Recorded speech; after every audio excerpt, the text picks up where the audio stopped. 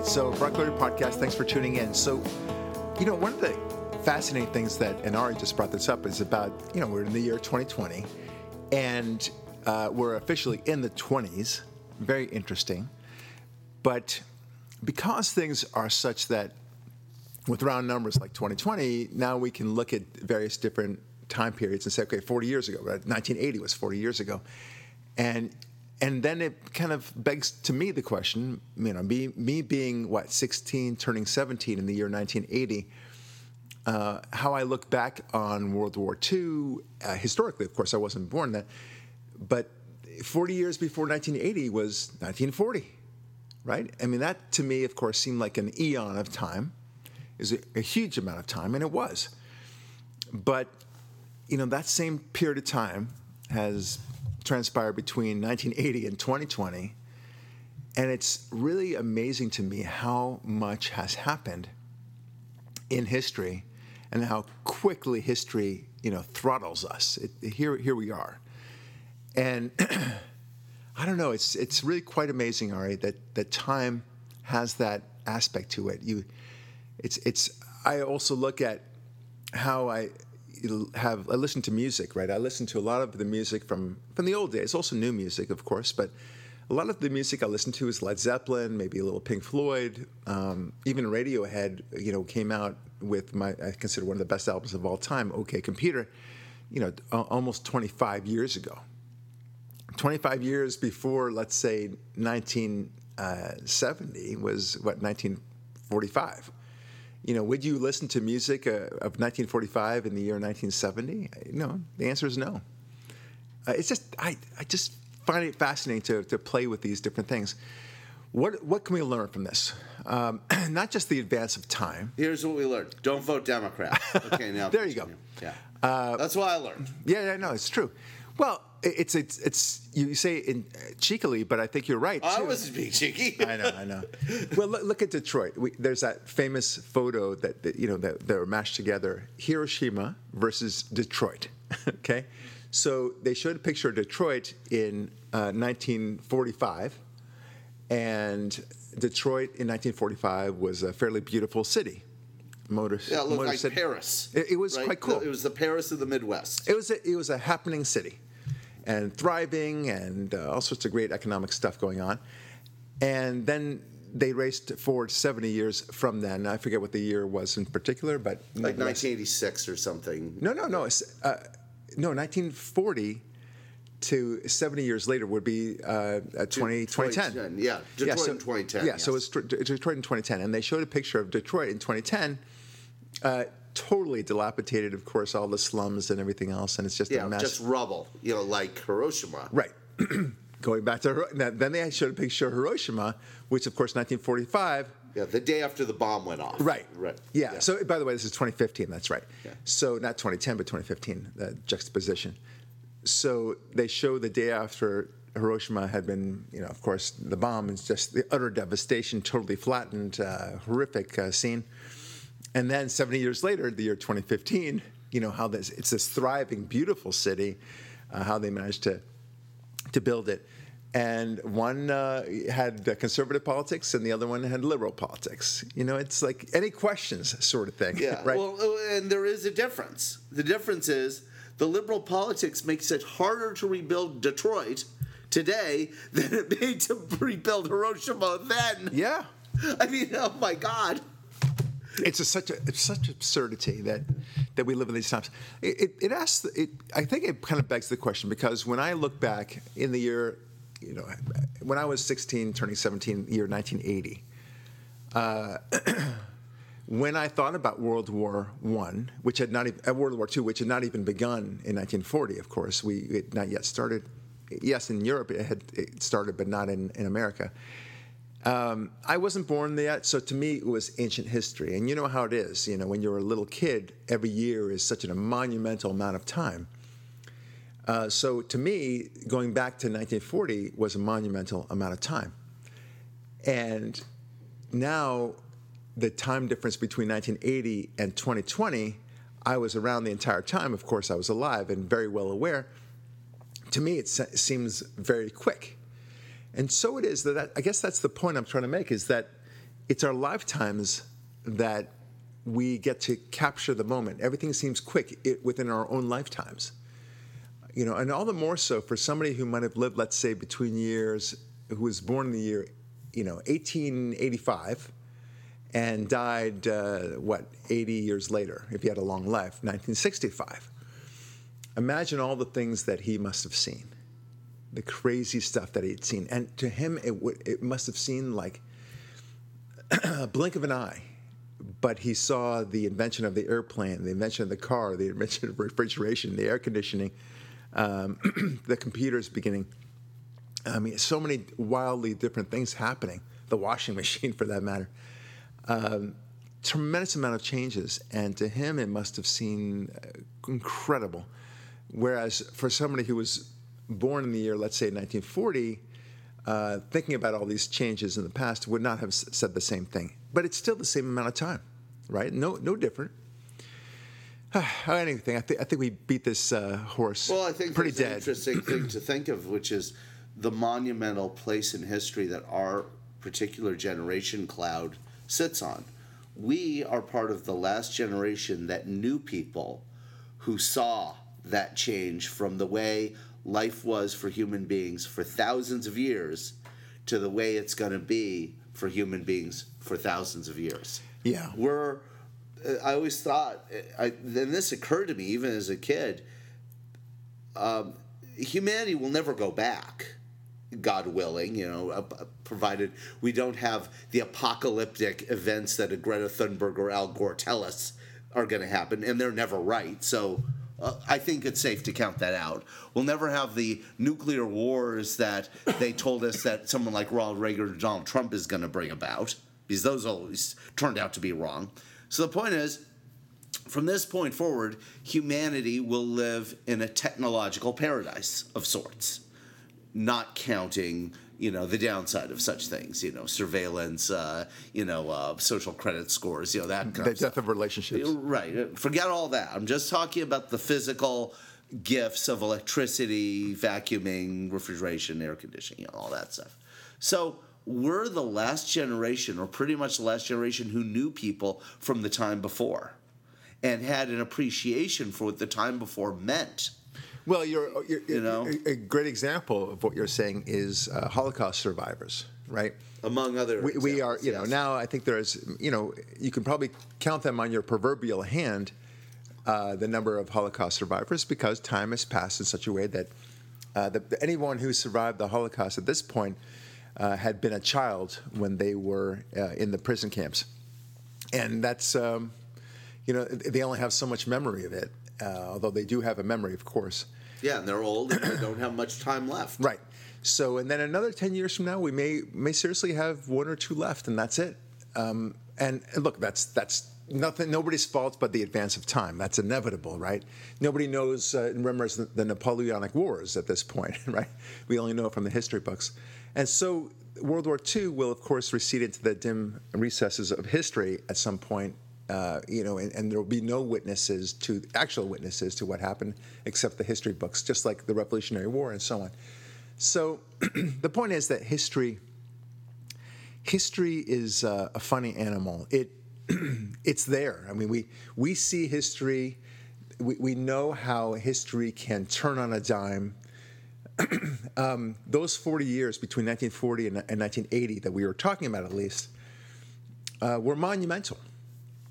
And the time period between 1980 and 2020 also monumental in its own way. And so it will be. And people have this tendency, mostly leftists, to think that somehow everything will remain the same. Everything, no matter what we do to our society, no matter how many bizarre twists will come to it, that somehow America will survive because it's America. So you can do crazy things like destroy the distinction between man and woman. You can destroy the distinction between good and evil. You can erase God from society altogether, and America will always be America. And the truth is, anybody living between and aware between 1940 and 1980 would say, don't believe that crap for a second. Things can really turn on a dime. And Ronald Reagan said it very well. He said, we're only one generation away from losing everything, losing our sense of freedom. We have to fight for freedom. We have to remember our forefathers. We have to instill it in our youth. And we have to instill it. We have to re-educate everything, reconnect, revisit. And they want to get rid of, all notion of history, and they want to distort what history you should be learning, and then change the history that actually happened, such as whether America is a good country in the first place at all. This is bad stuff. So America will not be America. It's very easy to turn on a dime if you change the fundamentals. Dennis Prager brings it up. He says on every coin are the three. The Trinity, he calls it. Trinity of America. He calls it e pluribus unum, which is out of many one, liberty, and of course in God we trust. And those three things are the pillars of American society. And if you take any one of them away, it all falls apart. And all three of them are wavering; they're teetering, as it were, on a precipice. And we seem to think that, we talk about freedom in a funny way. It's even the definition of freedom is changing. People say that freedom, and freedom of speech for that matter, is the right not to be offended somehow. You can say whatever you want, but so long it's not offensive. No, you look at these zombie children of the modern era, these children of the corn, Greta Thunberg, Linda Sarsour, David Hogg, Ocasio-Cortez, Ilhan Omar, and their zombie mind level understanding of what America is, America was, what America should be. It's alien to you and I, and these people are pushed in the media as having some divine insight into what America in inclusivity and diversity is, ignoring that they're the very opposite. Right. And they've come about, as you say, so fast, this turn on the dime moment. I think about these moments that led to what these zombie children of the corn are, where they came from, and I think of a holy trinity that created them. Al Gore's The Inconvenient Truth, the election of Barack Obama, and the reaction to September 11th. I'll add one more, and you'll probably say, yeah, that's a good point. Yeah, and I was just picking three arbitrarily because of the analogy to the gay marriage decision in 2015. Yes. That people don't realize what an enormous impact that has on our culture. And it bad or good, you have to acknowledge that it's a huge sea change in our culture. Because what happened was, people look back and say, you know what? The Supreme Court said, okay, what the F? Let's just go ahead. And it seems like the culture is changing, so let's recognize, and what's the harm, right? And putting aside the fact that states have their rights to decide what marriage is, for crying out loud, but the Supreme Court, and I think in a very unconstitutional way, said, no, you have to recognize it. No, we don't. We never have to. That's not it. It's not the same thing as saying that blacks should have fewer rights than whites, and that a law of one particular state needs to be recognized, and slaves versus not slaves. It's not like that. Anyway, the point is that the gay marriage thing, talk about turning on a dime, that opened up the floodgates of all sorts of things, because all sorts of lunacy. No, the concept was that all that matters is love, right? And that sounded very sweet. Two people love each other. What's wrong with that, right? So the answer to that is, okay, what's wrong with incest, right? This is, by the way, part of a subchapter in my new book, The Atheism Destroys book, where available on Amazon when? Probably in July. Thank you. All right. So here's the thing, and I'll make a quick argument of this. When people say incest, though, the reason why we don't allow incest, why there's a taboo to it, is because there's a sense of deformities, right? So you're much more likely to have high deformities, and that we can't have as a society, and we don't want that. To which you'd say, well, we have deformities otherwise.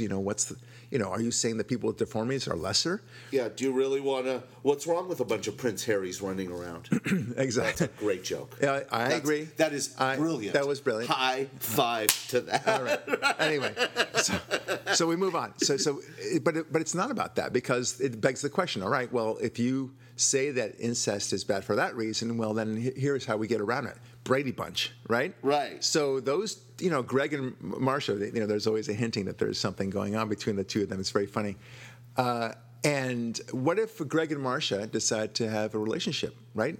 While they're still in the same house or after they're out of the house? It still feels like incest, doesn't it? And it is incest. Mm-hmm. And then likewise, what if a brother and sister who are biological brother and sister, they decide, hey, they have the hots for each other, but they're not going to have any kids. They're not, they're all about global warming, let's say, and they don't want to have kids for that reason. And so what's wrong with that? Yeah, love is love. Love is love. Yeah. And likewise, what if it's a brother and a brother? They can't have kids. Love is love. Love is love. By the way, isn't it interesting that this theorem holds for liberals until they stumble upon one Woody Allen? Then they lose their minds. Oh, it's crazy. Right? Isn't it interesting? And this isn't about Woody Allen, but, as far as his relationship and the oddity of it. And it's, and what might or might not be appropriate about it. I'm not bringing that up. It's just, isn't it interesting that liberals love to tolerate everything, but then they have a firewall on him? Right. It's weird. I agree with you about that. Who cares about Woody Allen and Mia Farrow and stuff like that? I now understand that actually what Woody Allen did, it smelled like incest. It smelled like abuse, but nothing of the sort was actually right in play. Yeah. But it just seemed that way. Yeah, but they tolerate everything when love is love. Love is love. But that's love. What about that one? All right, so let's not worry about that. Right. The point is that love is love, like you said. Yeah. And so now it turns out, well, I love my dog, right? And they called you being absurd for that. But, why not? We're not even talking about bestiality. We're just simply talking about you want to connect with somebody. Right. Now there's people mirroring their dogs. There's a famous sport athlete who's decided that he's proposed to his robot. Okay, he has a robot, sex robot. And, guess what? She said yes. She did? Yes. My God, it's so romantic. That's, who says romance is dead? Anyway. So you have that, and what about polygamy? More importantly, more accurately, what about polyamory? That's going to happen. This leads us all, by the way, to our continuation of the predictions for the 2020s. Okay, we talked a lot about it. One thing we didn't talk about, interestingly, we didn't really talk very much about the rise of sex robots, which will, of course, be very prevalent in the future. We didn't talk about how polyamory is going to be a huge thing. What is polyamory, by the way, just because you're going to hear that phrase a lot in the future? Katie Hill. Katie Hill, that's true. Now, people who decide to have not just threesomes, in terms of one act here or there, but to have relationships in this kind of grouping. And it could be a threesome, what they call a throuple. It's the show. Or hold on, Ari. Hold your horses here. A quadruple, a quintuple, and not quintuple baby like UPLE, but OUPLE. I know, but you're confusing people. Let me just make it really easy. I'm confusing people. Yeah. It's the show Friends, but they're all married and having sex with each other all the time. All right. Right. There's no, oh my God, Ross is seeing her. And no, they don't even ask those questions anymore. I guess they would call that a sexuple. It's just a big blob of people are having fluids. It's so funny. Like it's interesting because I did some research on my book for that as well. And that is also a bizarre sexual phenomenon coming to a theater near you. So you have, I don't know why you laugh so hard at this. I just like how you said it like it was a movie. Coming to your neighborhood. Preview. You just had that beautiful marketing sousson in your voice. You're kind. So the concept is that it's coming there. So you're going to hear this phrase, polyamorism.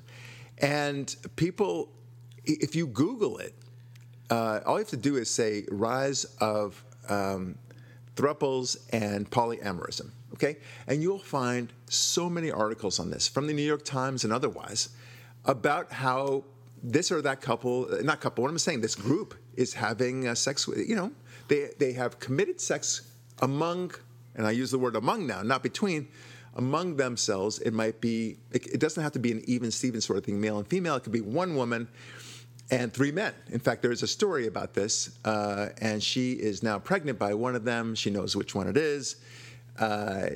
She's due to have the child any day now. And everyone's very excited about this. And they're all going to raise the child together, and this is wonderful. And How could this not work? what could go wrong with this? Right. So anyway, and she describes, and they all describe, because they were interviewed for this article, how they initially, when they really liked each other, and initially they had to get over that primitive emotion called jealousy. Primitive. Right, which I thought was very cute. Toxic masculine emotion. Right. But they got over there. it, and they said, it's the old-fashioned issue, and like that, and each of their respective parents, like they kind of raised eyebrows because they knew, at least they were open to their parents about it, and their parents were very old-fashioned, that they're trying to get their heads around this and how hard it is for them, but they'll come around to seeing what's what, and to try to break this taboo. In other words, the parents asked the very simple question, what the word with the question mark? Why are you doing? Yeah, exactly right. And it's because they don't know why, we have, man-woman relationships, and why should only be two people, man and woman. The idea doesn't even enter their mind.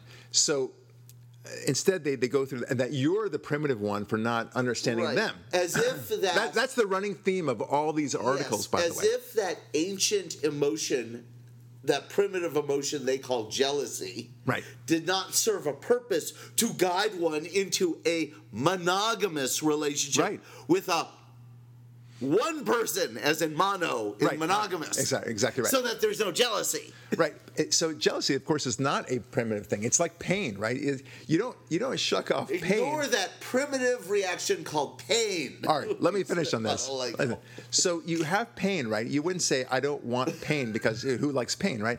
But you want pain. If you got hit in the leg, you want to know that something's happening. So, or maybe a fire, right? It's right next to your finger. You want to know, you want to feel the pain so that it can alert you to pull your arm back. Okay, so that's simple. Now, jealousy is the same thing. What if there were no jealousy in the world at all? Okay, let's say just took it out, and it's an alien thing. We don't even know what jealousy is. Okay, what would happen if there's no jealousy? No one would make any effort to express their love for someone else. That's what would actually happen. More importantly, nobody would commit to anybody else by definition. Yeah. So if you connected with somebody, you had a nice relationship with that person, and then you like Sally now, so you hustle over to Sally. Well, Jane is not going to feel any jealousy, and she'll say, "Cool, no problem." In fact, you won't even say "no problem." I mean, it's like, I decide to have some ice cream today. My wife is not going to get upset that I'm having ice cream, right? How could you do this without telling me, or without me being present? Now, of course, that's how absurd a world without jealousy would be. Right. And so nobody would ever bond, because jealousy is the enforcer of monogamy. Right. How about that? Yeah. In the same way, greed is the enforcer for people to strive for the next thing. Right. Right? It's like they look at these, as they call, ancient toxic emotions, ignoring that they serve an incredibly important purpose to guide you into moral, virtuous behaviors. All right. So one last thing about jealousy, and then I want to move to other predictions that we talked about for the 20s. When it comes to jealousy, what's so funny about these things is that in this case, the quadruple, okay, the one woman, 3 men, they're not jealous, that one will sleep with the other and all that stuff. They're cool with that, okay? And first of all, it makes you think about let's say a quad of 4 people who are sharing an apartment. Forget about sexuality or having any sex. They're just roommates, 4 of them, let's say. And then, but they get upset when one doesn't do his share of the dishes, or takes out the trash enough, or whatever it is, whatever their perception is, they're going to be upset about it. Oh, that's just primitive emotion. Right? But that's not jealousy even. That's just a sense of, hey, you're not putting in your time. Right? So the same thing would apply to having intimacy with this woman. And by the way, the 3 of them are not gay, and they have no bisexuality sense. So it's all each of them having sex with this one woman. And so she's got, basically 3 men to satisfy. So what if one of the men feels that another guy is having too much emotional and sexual time with this woman? What happens then? So it is. You don't have to call it jealousy, but it's the same thing with the dishes that I just talked about. Don't tell me that there's not going to be some problems there. Second, and this is a bigger issue, they may very well agree with each other that sex within this foursome is totally fine. Okay, whoever happens to be home and whoever feels a little randy, ready for it, and ready to go for it, fine, that's his business. But what if one of the guys says, you know what, there's this other girl that kind of looked at me kind of cutely, and I kind of like her too, and he decides to go for it. Does the woman in that case, does she get to be jealous? Or do the guys get jealous and go, "You're ruining our thing here"? Right, but there's jealousy. That's course. The point. Yes, it's just you're redefining where the jealousy is. That's all. There's this wonderful. Steven Crowder said something so brilliant about the transgender people, saying, just because you're pretending to be something doesn't mean I have to be part of your pretending. Right? Just because you're playing cowboys and Indians doesn't mean I have to pretend you're actually a cowboy or an Indian. Right? So, just because they're pretending that no one's jealous doesn't mean it ain't happening. Of course. Okay? It doesn't mean that the guy who got to plant his seed first isn't more alpha than the other two, and the other two betas are going to start agitating once the baby comes and they realize they didn't get to breed or plant. I mean, trust me, those things are coursing through their biologies, and they can pretend all they want that they're not happening. They can, an alcoholic can pretend all they want they don't have a problem. Well, here. You know what I mean? This goes on and on and on. What is. You can pretend gravity don't exist, but when you step out the building on the 12th floor, you're going to wind up splattered on pavement if when reality takes hold here. Well, exactly right. I mean, it's that basic. And, Tom Wolfe called it the great relearning when he talked about the 60s in particular, where the hippies decided that they don't need this thing called showers. They don't need to be committed to anybody else, and it's all free love and such. And then they learned through the great relearning that there's a reason why we shower. There's a reason why we have monogamy. There's a reason in Los Angeles why we have had vagrancy laws. Right. There's a reason why we have public health laws, et cetera, et cetera. So let's move on, Ari. So is your prediction, let me just ask, is that do you see us on the cusp of a great relearning the hard way again? Yes, of course. I watched two events in the last 2 days that tell me, One is the football game where Donald J. Trump, who's our president, goes out onto a field in front of like 70,000 people and okay, so wow. Okay, it tells you there's a great you're going somewhere far afield from where I want to go. I'm talking about the great relearning from a cultural sense, not about who's going to win in 2020. I'm talking about these issues that have to be resolved within ourselves, and the relearning implies that no one's learning from history. That's the key thing we're talking about here. And so what's happening with polyamorism, we're going to deal with this, and people are going to insist on this. But again, when you have a pushback from society saying this is dangerous, this is destructive to our society, they'll say, how can you say that? You're being polyamorous phobic or whatever, okay? That's the mantra that they're going to say. Same thing with the same-sex marriage issue. When we opposed it, people said you're being phobic. Okay, so you're being love phobic. That's right. So people were afraid to say that they really question this notion of gay marriage, and likewise with global warming and all these things. So once you go down this road and they scream at you that if you don't believe what they believe, and you don't believe it as extremely as they believe, then you're doomed. Okay, it's very hard. Likewise with the climate change nonsense. These people are true believers in the worst sense of the word. They want you to be banished from all thought. They want to penalize you whatever way they can, whether it would destroy your business or even to fine you, and sometimes to even incarcerate you because you don't believe that the way they do. Look what's happening with people that don't, churches that refuse to acknowledge gay marriage.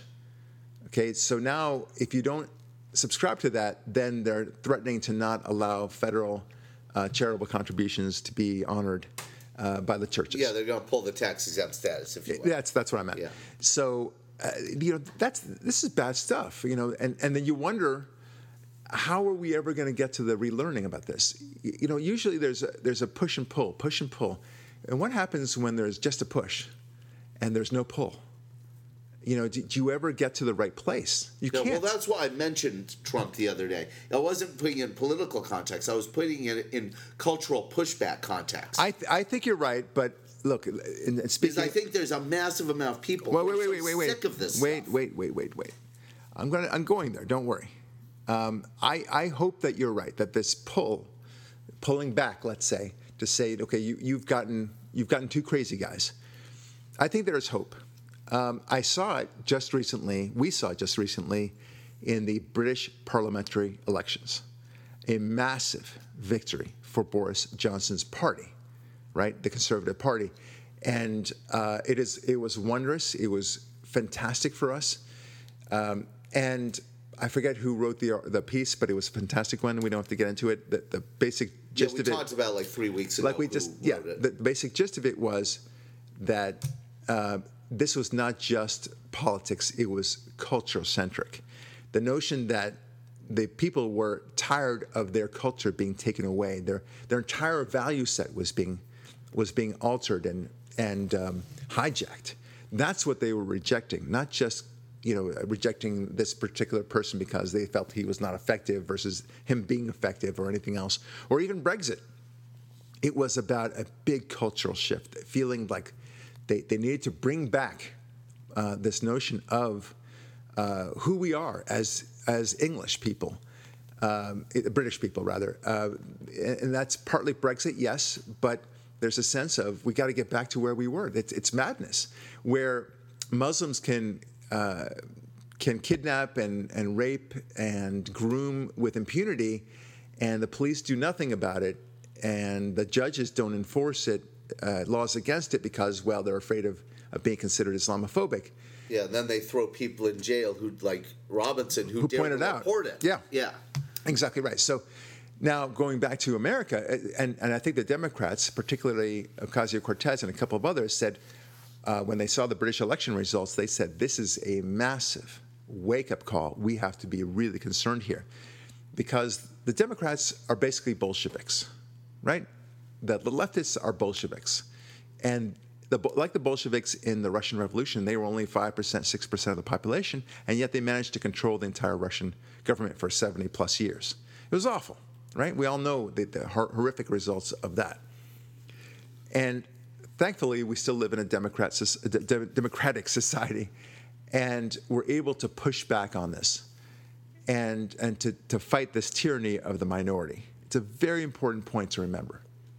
And the voices of Americans are being heard loudly and clearly. And that's what happened in Britain and what's going to happen in America. I gave this link to you, Ari, recently about this LSU Clemson game that happened, a football game, and President Trump and Melania were there. And they announced or introduced the President of the United States and the First Lady, and they walk in, and the thunderous applause, I heard it, I saw the video, was so shockingly, beautifully, thunderously deafening. I had never heard anything that loud in my life. I would guess, just looking at the stadium was, I guess we can Google and find out exactly, but it was such a huge stadium, about 120,000 people, I would guess. It was something that was so exquisitely huge, and people were so on their feet, yelling and screaming with joy for this president.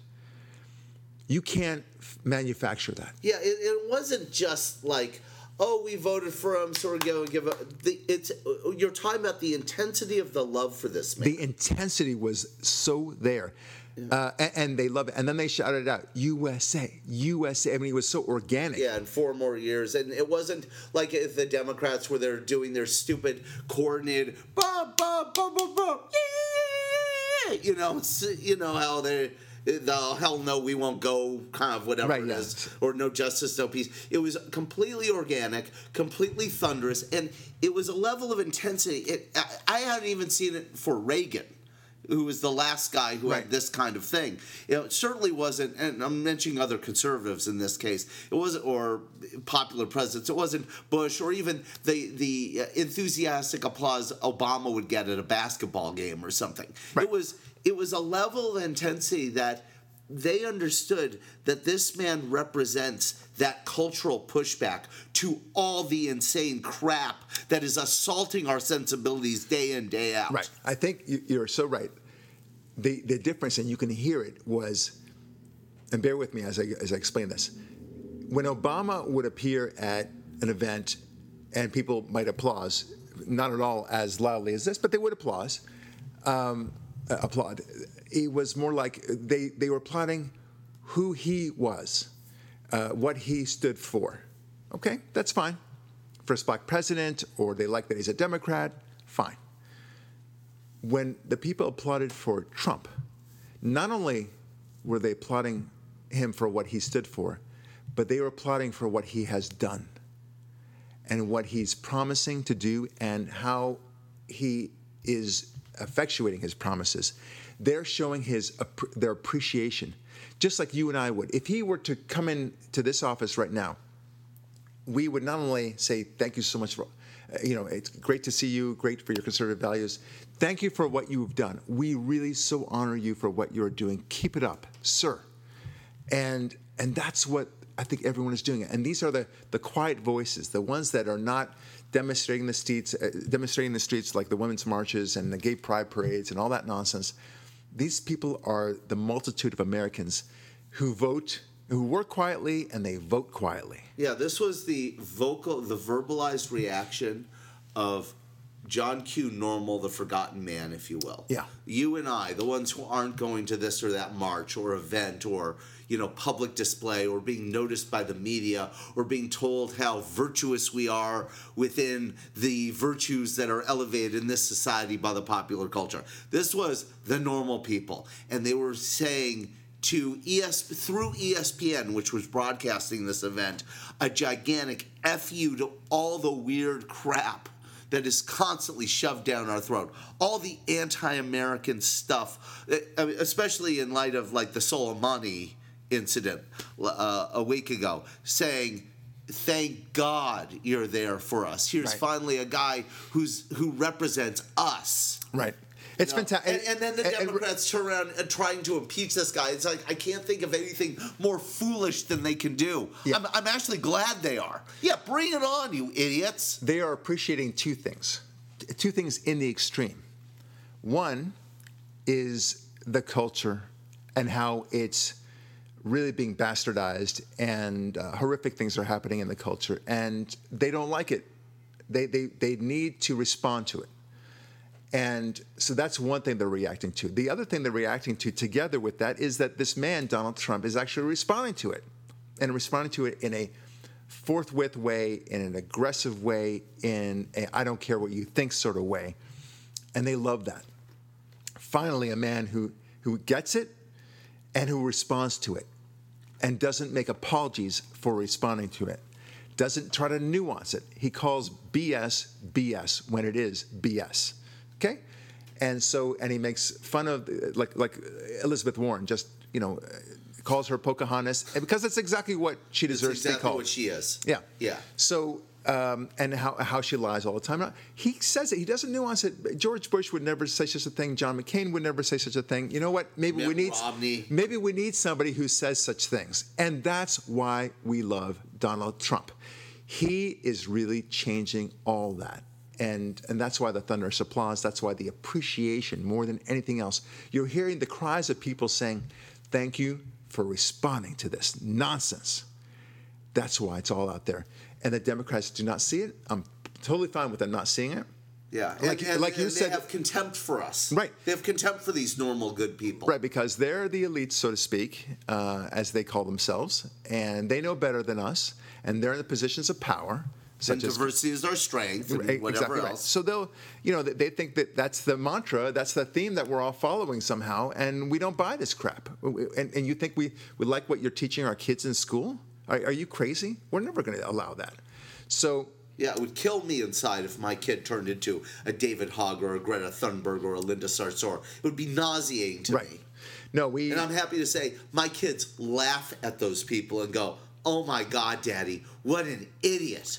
What a fool." Right. And we'll talk a little bit about that in a moment, but about how to respond to such things. But, we all want to channel our inner Trump in that sense, right? So these are big changes. So here's the pull. We're finally getting that pull from the push and pull. And we're hoping it's not too late.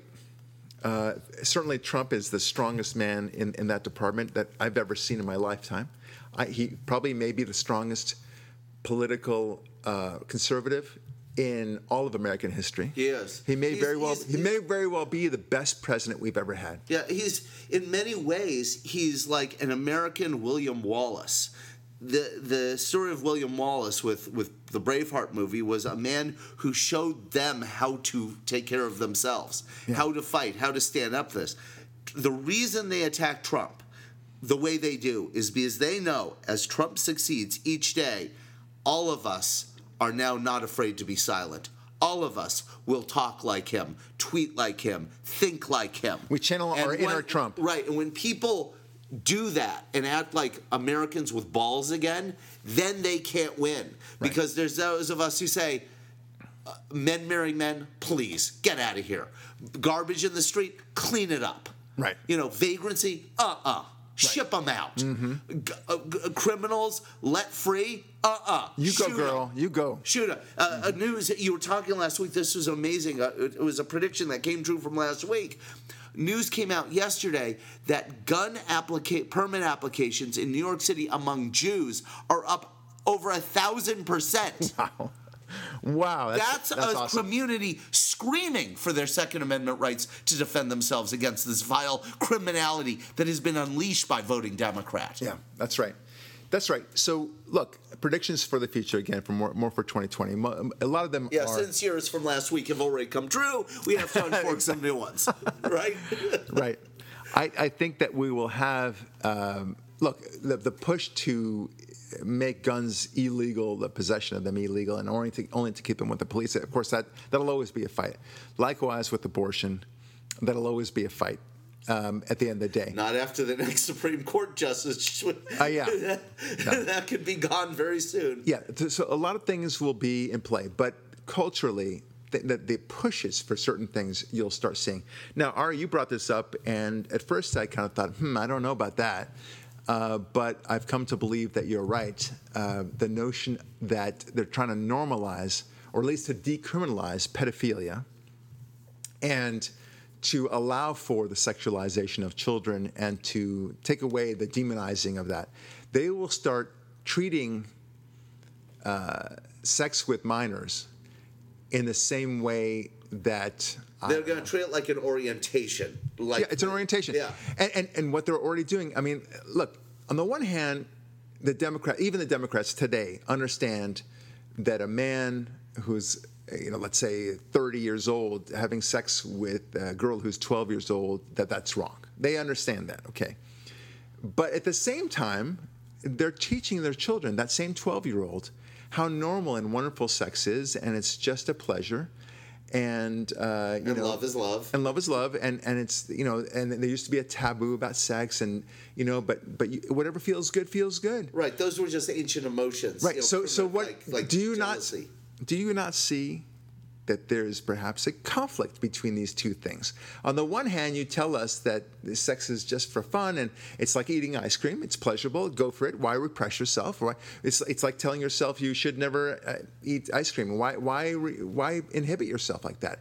Well, you have sexual urges. Well, then what's wrong with pursuing them? And at the same time, you say that a voluntary consensual act with a man who's older is somehow not good. Okay, now, of course, I think it's a horrific crime. I think it's a crime almost worse than murder. But the way that Democrats are talking out of both sides of their mouth is where do you think this is going to go? Right. That's why I brought up the Woody Allen firewall, because it shows emblematically these contradictions that are everywhere. On the one hand, they say essentially white males must control themselves.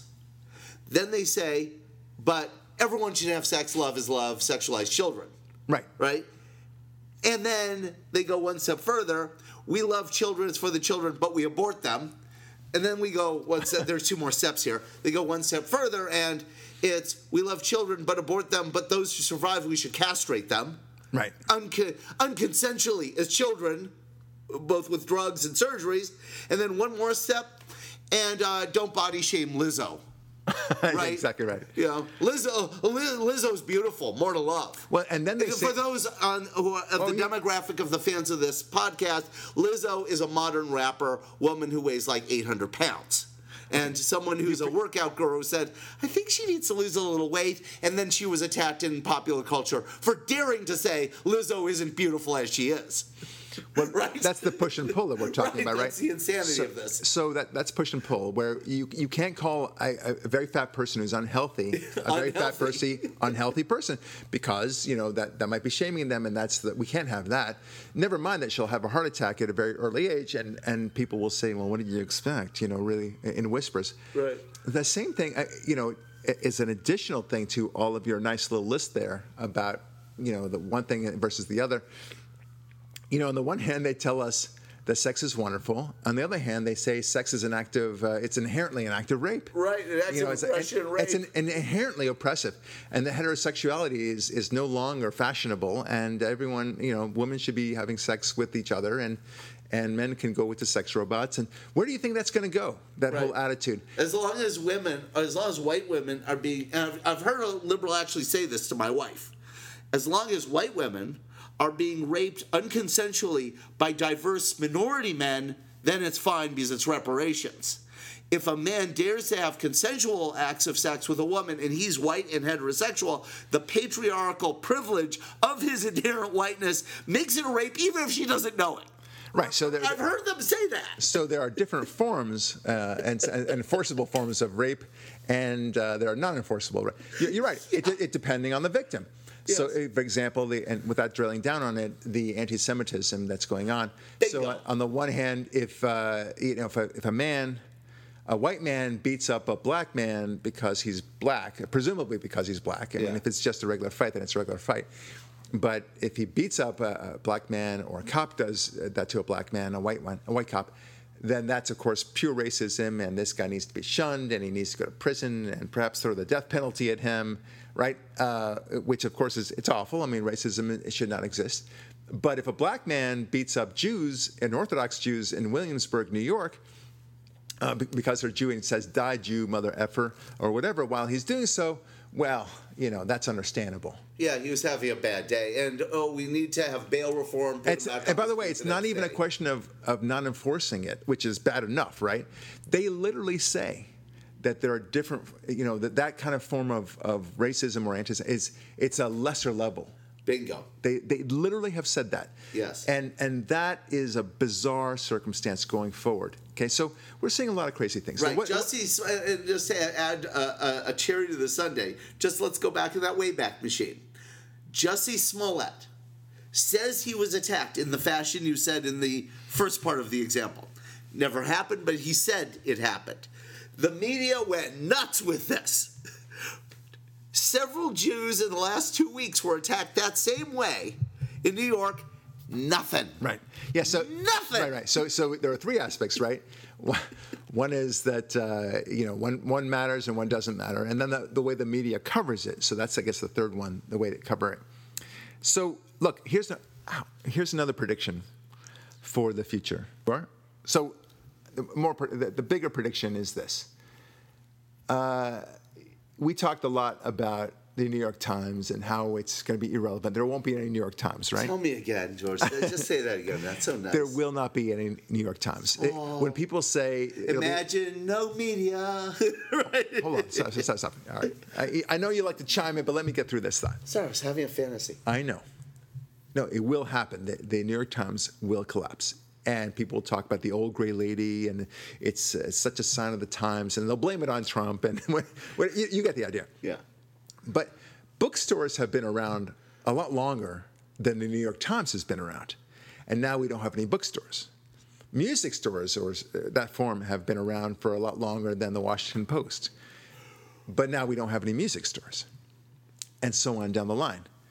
So it won't be that big a surprise to me when the New York Times does fall apart for various reasons, right? I mean, look, TV doesn't exist the way it existed when we were little, right? I mean, you had, 6, 7 available channels when you were a kid. Yeah, that event with Trump on Monday night is one of the rare incidences of actual TV being TV again, where we're all gathering around this thing at the same time. All right, I got it. But please, let's not distract. I'm simply saying that TV is very different. Yeah. And that's changed. And then it went to cable TV. Suddenly people were cutting the cord to go to cable TV. I mean, cutting the TV cord, so to speak, only watching cable. And now people are cutting the cable cord so that they can go to Apple TV and Netflix and otherwise. Right. It's all appointment viewing. There's no longer, or it's all on demand. No more appointment viewing. Which, I have no problem with that. That's technology. And frankly, now we have far more choices than we ever had before, which gets back to my New York Times point, because now we have a tremendous amount of news sources that are reliable, that we feel are accurate, and we can know because the accuracy eventually reveals itself oftentimes by elections. So those news outlets that predict a certain election outcome and they tend to be right, well, then we'll listen to them again. That's the way it works. And what you'll see instead, and Matt Drudge is a good example of this. A Drudge Report, it just kind of brings in a whole bunch of different sources. You can pick and choose among the stories that you like. And they may be one might be from the Daily Mirror, one may be from the Washington Post, one may be from the Washington Examiner, or the LA Times, and so on. And these are the interesting stories, and it doesn't matter the initial source. Nobody gets all of their news from the New York Times. That's absurd. All the news that's fit to print is no longer all the news that you need to read. That's it. So it's a dying model. That's why I'm saying the New York Times will have to fail. All the newspapers will have to fail. They will be just like the bookstores. Oh, tell me more. I mean, that applies to the Wall Street Journal, too, by the way. It's not, the people that get the Wall Street Journal, they generally get it because they want to read the editorial section. Okay. Well, that's because they like Daniel Henniger, they like Kimberly Strassel, they like whatever. They like those particular minds. And so those particular minds will sell their articles on their own. That's the way it is. I mean, that's a great thing. Just like a singer can sell his or her own songs one at a time or as a grouping of songs, but you don't buy whatever Decca Records, to the extent that it gave that example last week. You don't buy a book because Random House published it. Right, exactly right. It's just so antithetical to you buy the talent, you buy the article, as it were. And so you're going to see the death of the New York Times. And I say New York Times, all the liberal stuff first. They are going to go dead first. Yeah. But eventually the conservative ones too.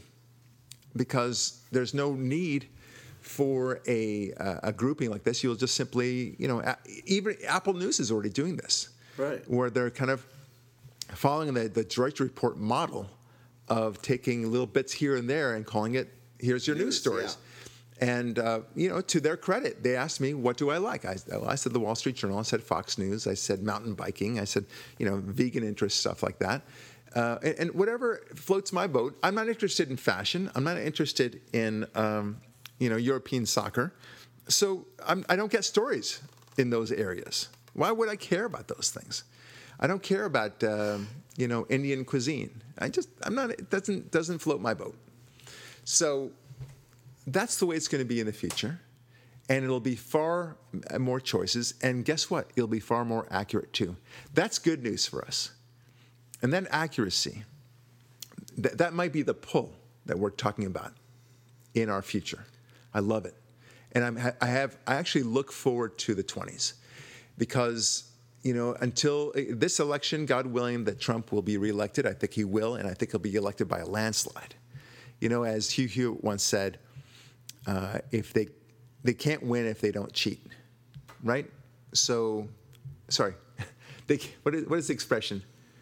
They can't win. They can't cheat if we win big, something like that. Right. Okay? They can't cheat or they can't win by cheating if we win by big enough. That's essentially the message. Essentially, and it's obvious to those of us who have brains now, when you see what happened Monday night, when you see this thing, when you see the results, Monday night is the applause that right, they're talking about. The thunderous applause. Yeah. But more than that, even in red states where you have blue cities, the people in those blue cities are getting sick of blue governance. Yeah. I know so many people in Los Angeles who've been voting liberal forever.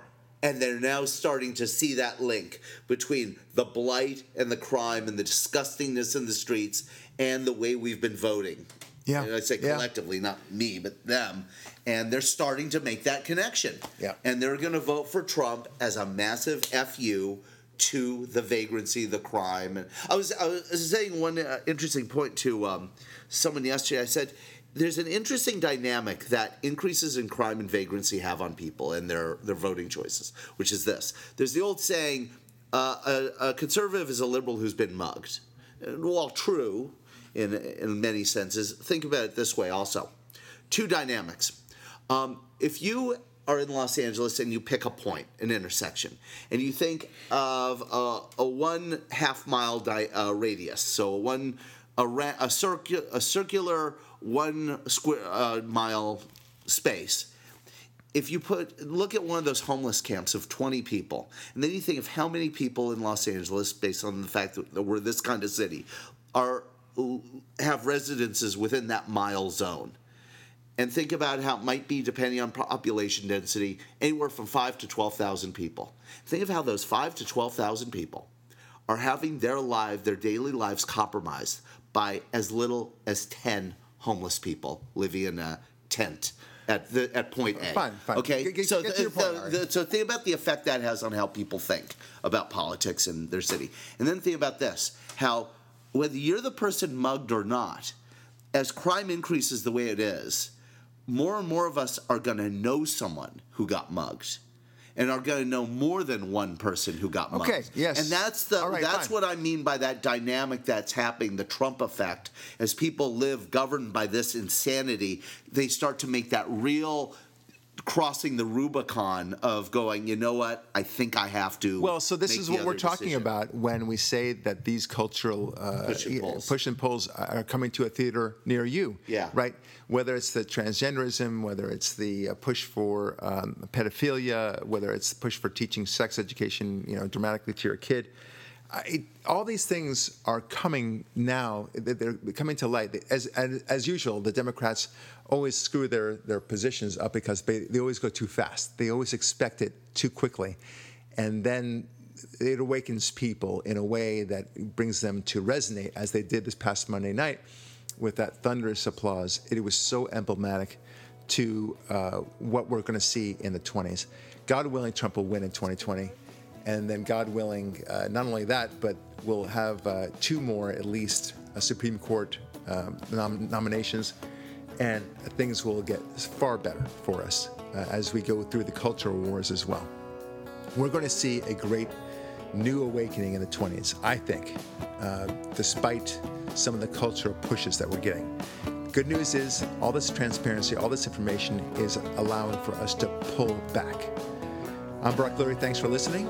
We'll talk with you next week.